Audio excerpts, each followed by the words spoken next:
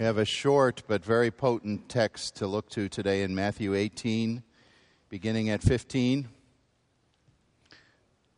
I will admire the perseverance of our guests with the bell choir today who have to hear a sermon on a stern subject twice. I don't even want to hear myself preach twice, but so thank you for your kindness today in listening twice. Also, our new members class happened, how do we say happened? In God's providence, our lesson was on the body of Christ, and about half of that lesson was about church discipline today. So the new members are getting a double whammy this morning on this subject. But we come, as we've been systematically looking at Matthew, to this important text. Last time I examined verse 15 only. We go on today to hear some of the rest of it, as this is Jesus speaking to us about how he wants his people to live towards one another. Listen carefully to God's word. If your brother sins against you, go and show him his fault just between the two of you. If he listens to you, you have won your brother over. But if he will not listen, take one or two others along, so that every matter may be established by the testimony of 2 or 3 witnesses. If he refuses to listen to them, tell it to the church. And if he refuses to listen even to the church, treat him as you would a pagan or tax collector. I tell you the truth, whatever you bind on earth will be bound in heaven. Whatever you loose on earth will be loosed in heaven. Again, I tell you, that if 2 of you on earth agree about anything you ask for, it will be done for you by my Father in heaven. For where 2 or 3 come together in my name, there am I with them. Father, help us to listen to this text without pride, without animosity, but with a wonder at the greatness of what you want to do within your church. To the glory of Jesus, amen. In my memory, I have a vivid picture of what I think is probably the most emotional human drama I ever witnessed in a church sanctuary. It was about 18 years ago in another state when I was a relatively new pastor in that place. I had not been in the presbytery, the regional gathering of ministers and elders, too many times there. So I was the new guy learning what was going on. And I showed up at a presbytery meeting in the state of Delaware thinking, routine day, business of the church. Well, there came on the docket a follow-up action to something that had happened earlier before I'd ever been there, with a minister who had been censured for adultery. He was convicted of breaking up his marriage with an affair, and he carried that out in a very stubborn, unrepentant way.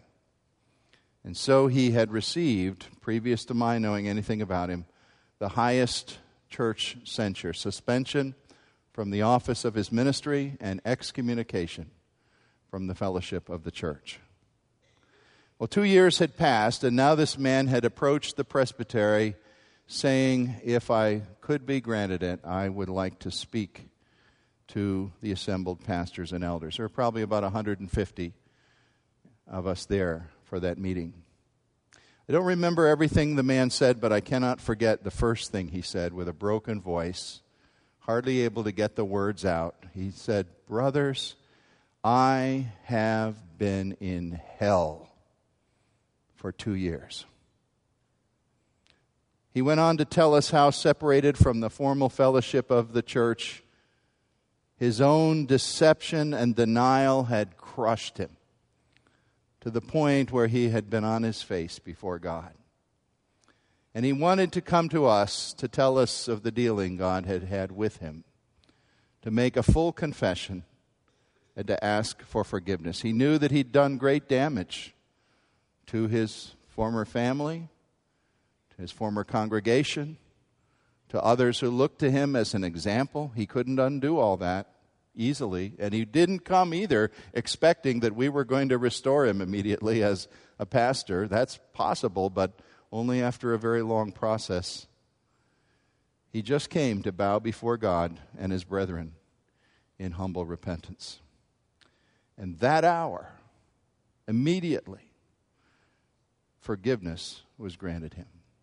Scores of men, I wasn't one who knew him, but scores were there who did know him, and they went forward en masse and embraced him and extended a hand of fellowship to him. I can't even tell it to you unemotionally. It was a powerful moment. There wasn't a dry eye there, let me tell you that. It was an unforgettable scene because there was the outworking of Matthew 18 as Jesus Christ planned it for his church on earth. Sad and tragic as the things that led to that moment were, there was what you might call the best case scenario for what discipline is supposed to bring about. And we don't often see it in the church. There are many, many times when a censure is given and the person goes away and nothing is ever perhaps seen again of that particular incident or that sentence. Today we want to consider, I hope, you humbly and gently, but biblically, what is our calling as we try to restore those who have scandalously and with great difficulty assaulted the church and have not been repentant for it. Today, as I said before, is part 2 of dealing with this text. We spent the whole time just on verse 15 last time, this personal injunction to us to do what comes so hard for us that instead of going and telling everybody else what somebody's done to us or giving somebody the cold shoulder, to simply go to them and say, there's something between us. Can we talk and try to get an understanding here? And maybe I've just misunderstood you, or maybe we need to just straighten something out. We want to win our brother if there's a wall between us. I do urge you to, if you weren't here last time, I don't spend a lot of time advertising former sermons, but they're on CD, they're on our website. It's an important message. If you didn't hear that last time, I'd encourage you to hear it. Because this is Jesus' seldom obeyed command. And it could make such a difference. I was deeply pleased, I must tell you, to hear from 4 people distinctly of our congregation during the week by phone call or conversation who said, Pastor, I just want you to know I did something. You got to me.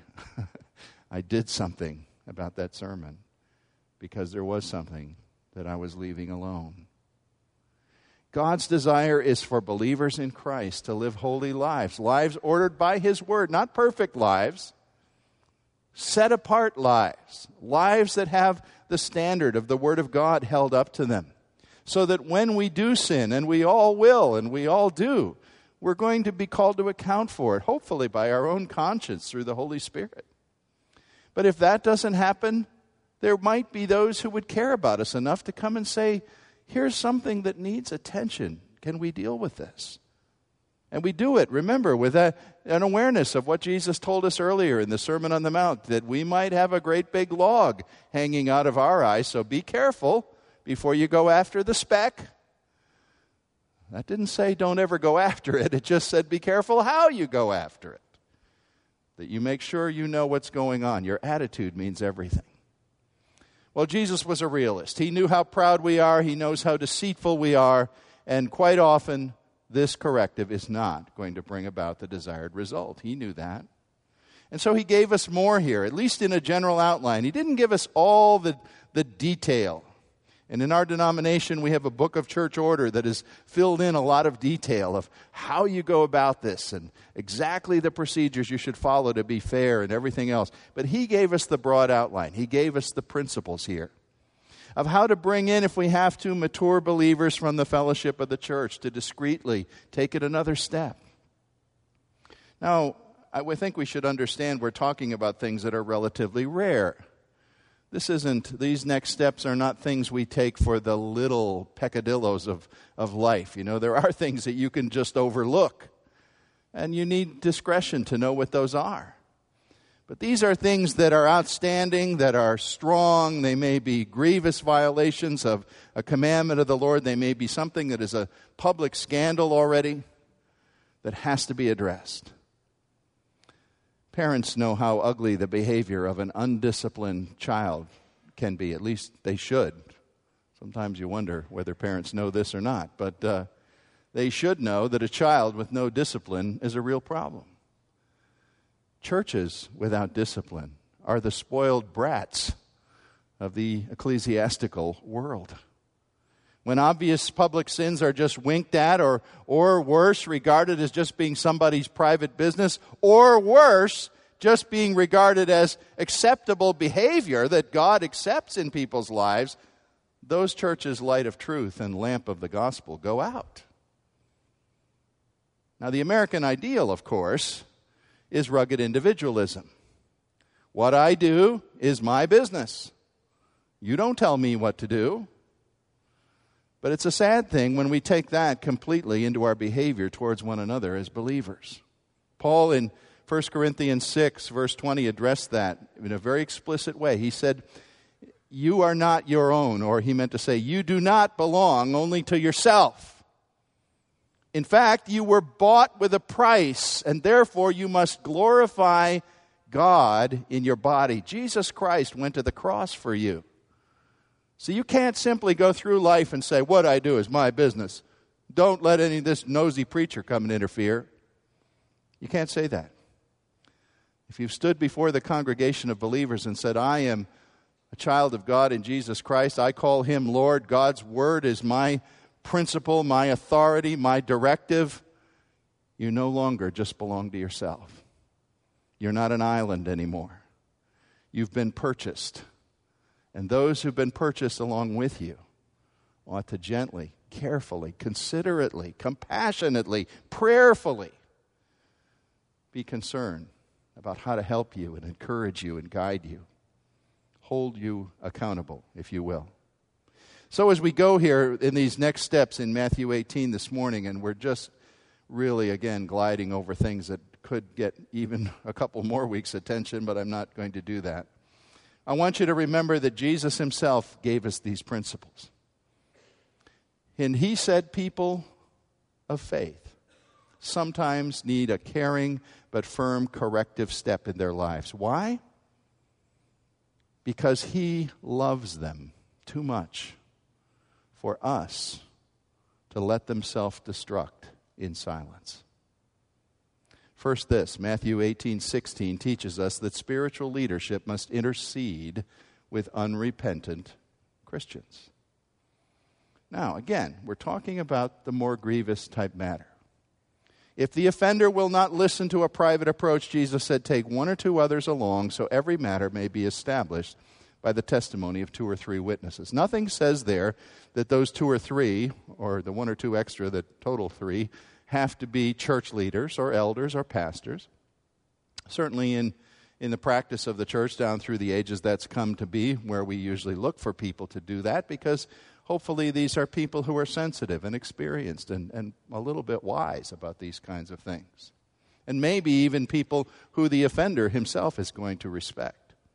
And they come not as the long-nosed judges that people like Nathaniel Hawthorne love to paint in The Scarlet Letter, saying, that his picture of the Puritans was that these all were deep hypocrites as they put judgment on a young woman and were hiding all kinds of sins themselves. Well, that isn't what the Puritans were, but Hawthorne had a problem.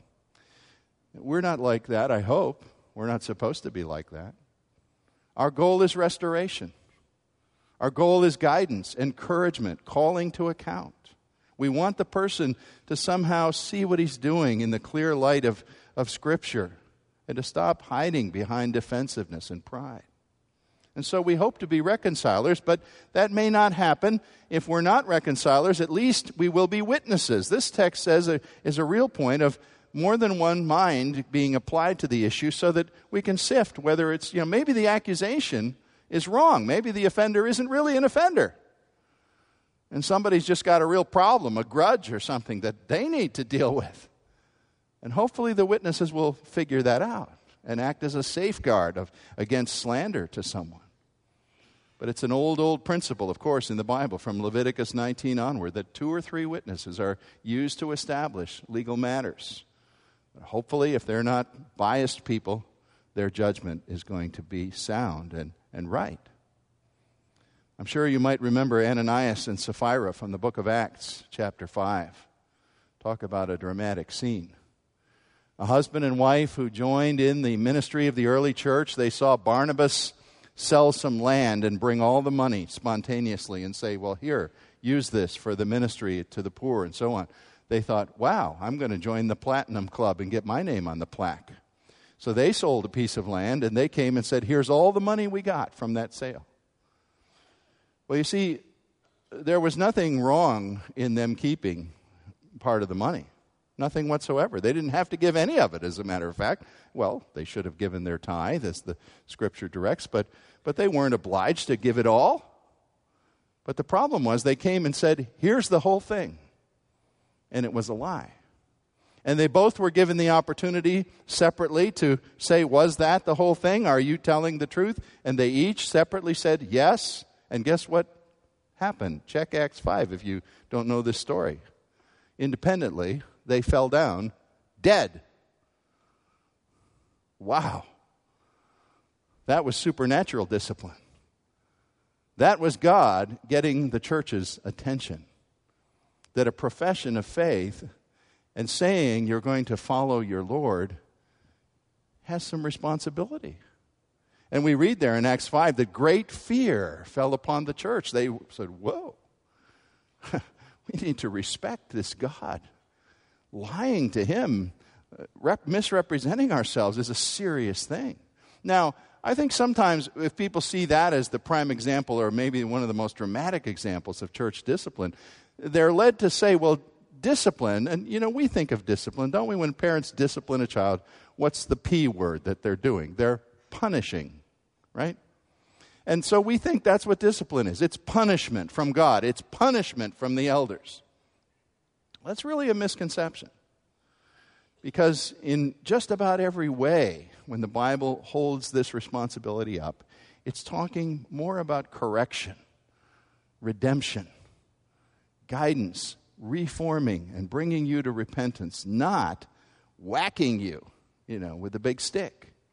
That's not what church discipline is. In fact, it's to be motivated by Christian love. You're trying to save somebody from the harmful consequences of their own proud, rebellious actions. The goal isn't to throw them out. The goal isn't to embarrass them. The goal isn't to shun them and never speak to them again. The goal is not to self-righteously play God over them. The purpose is to bring them back into a right relationship with Christ as their Lord and a right relationship with any people who they might have offended or wronged. I mentioned a minute ago, our denomination has the Book of Church Order, which guides administrative procedures for leaders in the church, and one whole section deals with how to very carefully and fairly do the processes of discipline. There's a purpose statement in the beginning of that section of the Book of Church Order, and it says that this is something to be exercised under a dispensation of mercy, not wrath. That's telling the elders. Make sure you don't run in just using your own anger here. It is systematic training, the book says, under the authority of Scripture. And here, the church is acting the part of a tender mother correcting her children for their good. I chose the hymn that we sang just before this message for the reason. Verse 2 is a wonderful verse when it says, O wind of God, Holy Spirit, come bend us, break us, till humbly we confess our need. Then in your tenderness, remake us. That's what we're talking about. Sometimes a thing has to be broken so it can be remade. And that's what God wants to do. You remember an early example of church discipline before the church, as we call it today, existed back in the Old Testament days when King David was an adulterer and planned the murder of Uriah, the husband of Bathsheba, his great sin in his life. Then he sort of covered it up, pretended it wasn't going on or nothing happened. Nathan the prophet came as the Sunday morning preacher. Saturday morning preacher, I guess, in those days. And he told the little parable, about the man that had 100 lambs and he stole the lamb from the one poor man. And David was all offended and said, oh, let me have that guy. Tell me his name. And Nathan said, you, king, you're the man. That was church discipline. And it had a wonderful result. David stopped his deceit immediately. He bowed, he confessed, he opened his life to God. He said, "Oh God, I have sinned against heaven and against you." And God began to redeem his life. And that's always possible, no matter what a person has done. But you see, if a Christian decides to resist every kind of overture from any other believer, then you've got the original fault, whatever it is. Let's say it's adultery. You've got that fault, but now you've got a compounded fault of stubborn obstinacy and a lack of humility before the Word of God, and it just builds. You see, it becomes this ugly, malignant thing that just grows. And the resistance to repentance is a greater fault eventually than the original sin was. But the person stonewalls and goes on. Spiritual leadership must intercede with unrepentant Christians. Secondly, we go to verse 17 here. And we're told, now, these are general directives, not real specific, but Jesus gave us the place to start at least. And he said here, if they're still unrepentant, tell it to the church. And if he refuses to listen to the church, treat him as you would a pagan or a tax collector. Here in the mouth of Jesus is the basic procedure of discipline, lacking all the specifics, just the general thing. He's saying the church must, if all else fails, the church must separate itself from an unrepentant member. I didn't really tell us what telling it to the church means. Well, there's a good reason for that, I think, because the whole structure of the church wasn't in place yet during the ministry of Jesus. The apostles later, as you know, put elders in charge of congregations, and procedures gradually developed. And we can see some evidences of that in the letters and the book of Acts. But all that's not in place yet. Jesus is just giving us the principle to start with here.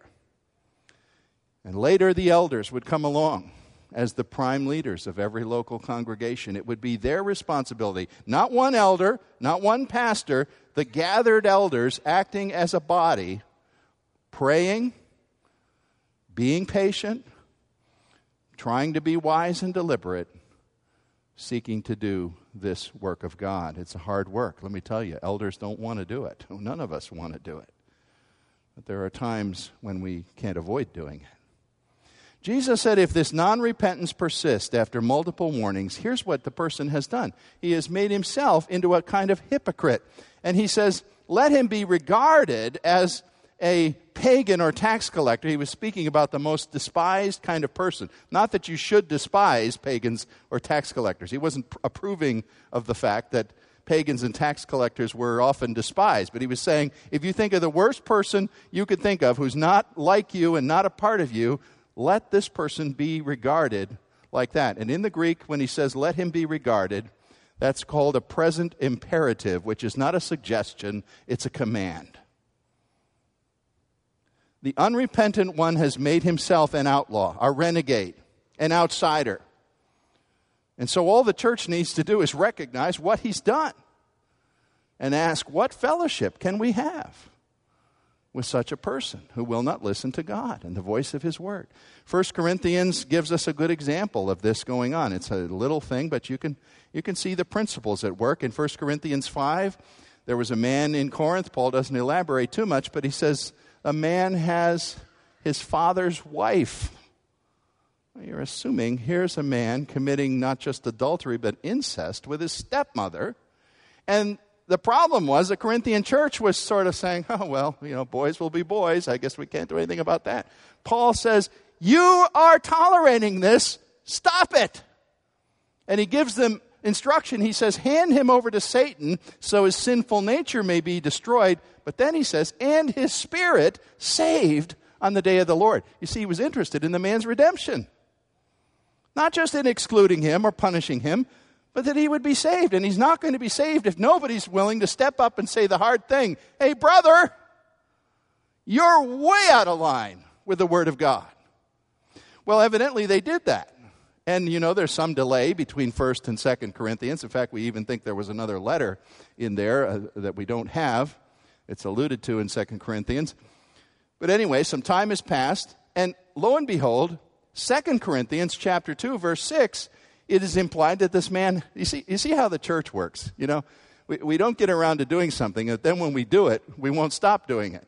Because they had put him out, and Paul says, well, now I hear he's repented, and you haven't taken him back.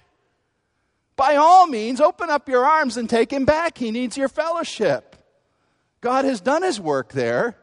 Excommunication isn't forever. If he has repented, take him back. That's a wonderful example. It's just in mini form of what we think Christ was intending. I want to remind you, we have a large class of new members right now. We're getting ready to interview next Sunday and see many come into our congregation. And those of you that have been in that class, many of you here, know that the class is kind of based around the vows that they answer when they become members. We want the vows to be something meaningful. Well, two of the vows are this in our denomination. One says, after you profess faith in Christ, you say, I will live my life in a manner becoming to a Christian. And then there's another vow that says, I will submit myself to the government and discipline of the church. By the way, this is a long time ago. 10 years ago, we were teaching the new members class the same lesson that they heard today, and I got a call on Monday morning from a couple who had sat through 9 classes or 10 up to that point, and the lady said, well, I just called to say we won't be back. I said, oh, what, can you tell me about that? What's that about? She said, well, we're not going to join any church that goes around prying into people's private business and throwing them out. We never saw them again. I was glad they found that out, or at least their fractured version of what we said. They didn't listen very well to what was said. But I was glad they didn't join under the misimpression that every Christian is an island and can do whatever they please. And the point is, when you take these promises, I will live my life as becomes a Christian, I will submit to the government and discipline of the church, did you mean it? Did you understand it? And if you did, how is it that the elders, not real often, but every once in a while, when we get involved in these painful matters, we'll have somebody telling us with clenched teeth and great anger, will you please mind your own business? Sometimes with a curse attached or something not all that kind. One time I was told to take a long walk off a short pier. Okay? In Presbyterian practice, we've developed these things. So have other churches. It's a little different in different denominations, but there are different censures. And real quickly, the one is admonition, where the session says to someone, well, we've looked at this, we think you're wrong, and we tell you in this letter that you need to change your way. And we may even be saying thank you that you have. That's the lowest level. Then the next level is suspension from the communion of the Lord's table. We say, look, your behavior is not that of a professing believer. We have to say that at least until you change, you need to step away from the Lord's table and not commune here. Or if they're an officer, they might be suspended from office. The final step is the grievous one that's done with tears. Excommunication, cutting off from membership. Now, the first two happen and you don't always hear about it because that's private business. When the last one happens, you always hear about it. In the few times, 6 or so, in the 13 years I've been here, you hear about it because the body is told as a lesson, as a reminder. We are not our own. We are under the authority of the Word of God. The honor of Christ, the King of the church, is at stake, and we can't live any old way we want. It's not that a human elder or a minister or a whole session is your boss or your judge. Jesus Christ is your judge. We represent him only poorly, sinfully, ourselves. But Matthew 18:17 says that elders who would hear your testimony and welcome you to the Lord's table and say, come, be a communicant member, might have the sad decision someday to say, you've cut yourself off, and for now you're not a communicant member. Let me use this analogy. When a patient has cancer, let's say a real malignancy, it's got to be a hard thing for a physician to address that patient and tell them what they've got, something that might kill them. And they probably don't want to do that. I mean, that's not a pleasant task to tell a person that. But what would you think of a physician who failed to do it?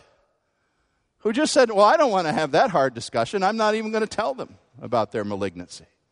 You'd say, malpractice. Well, what do you think about a church that won't tell people the truth according to the Word of God? Malpractice. And such a church, by its laxity, brings disrepute on the gospel. Third, and quickly, very quickly this morning as we close, verses 18 to 20 deserve more attention, but I see in them this principle.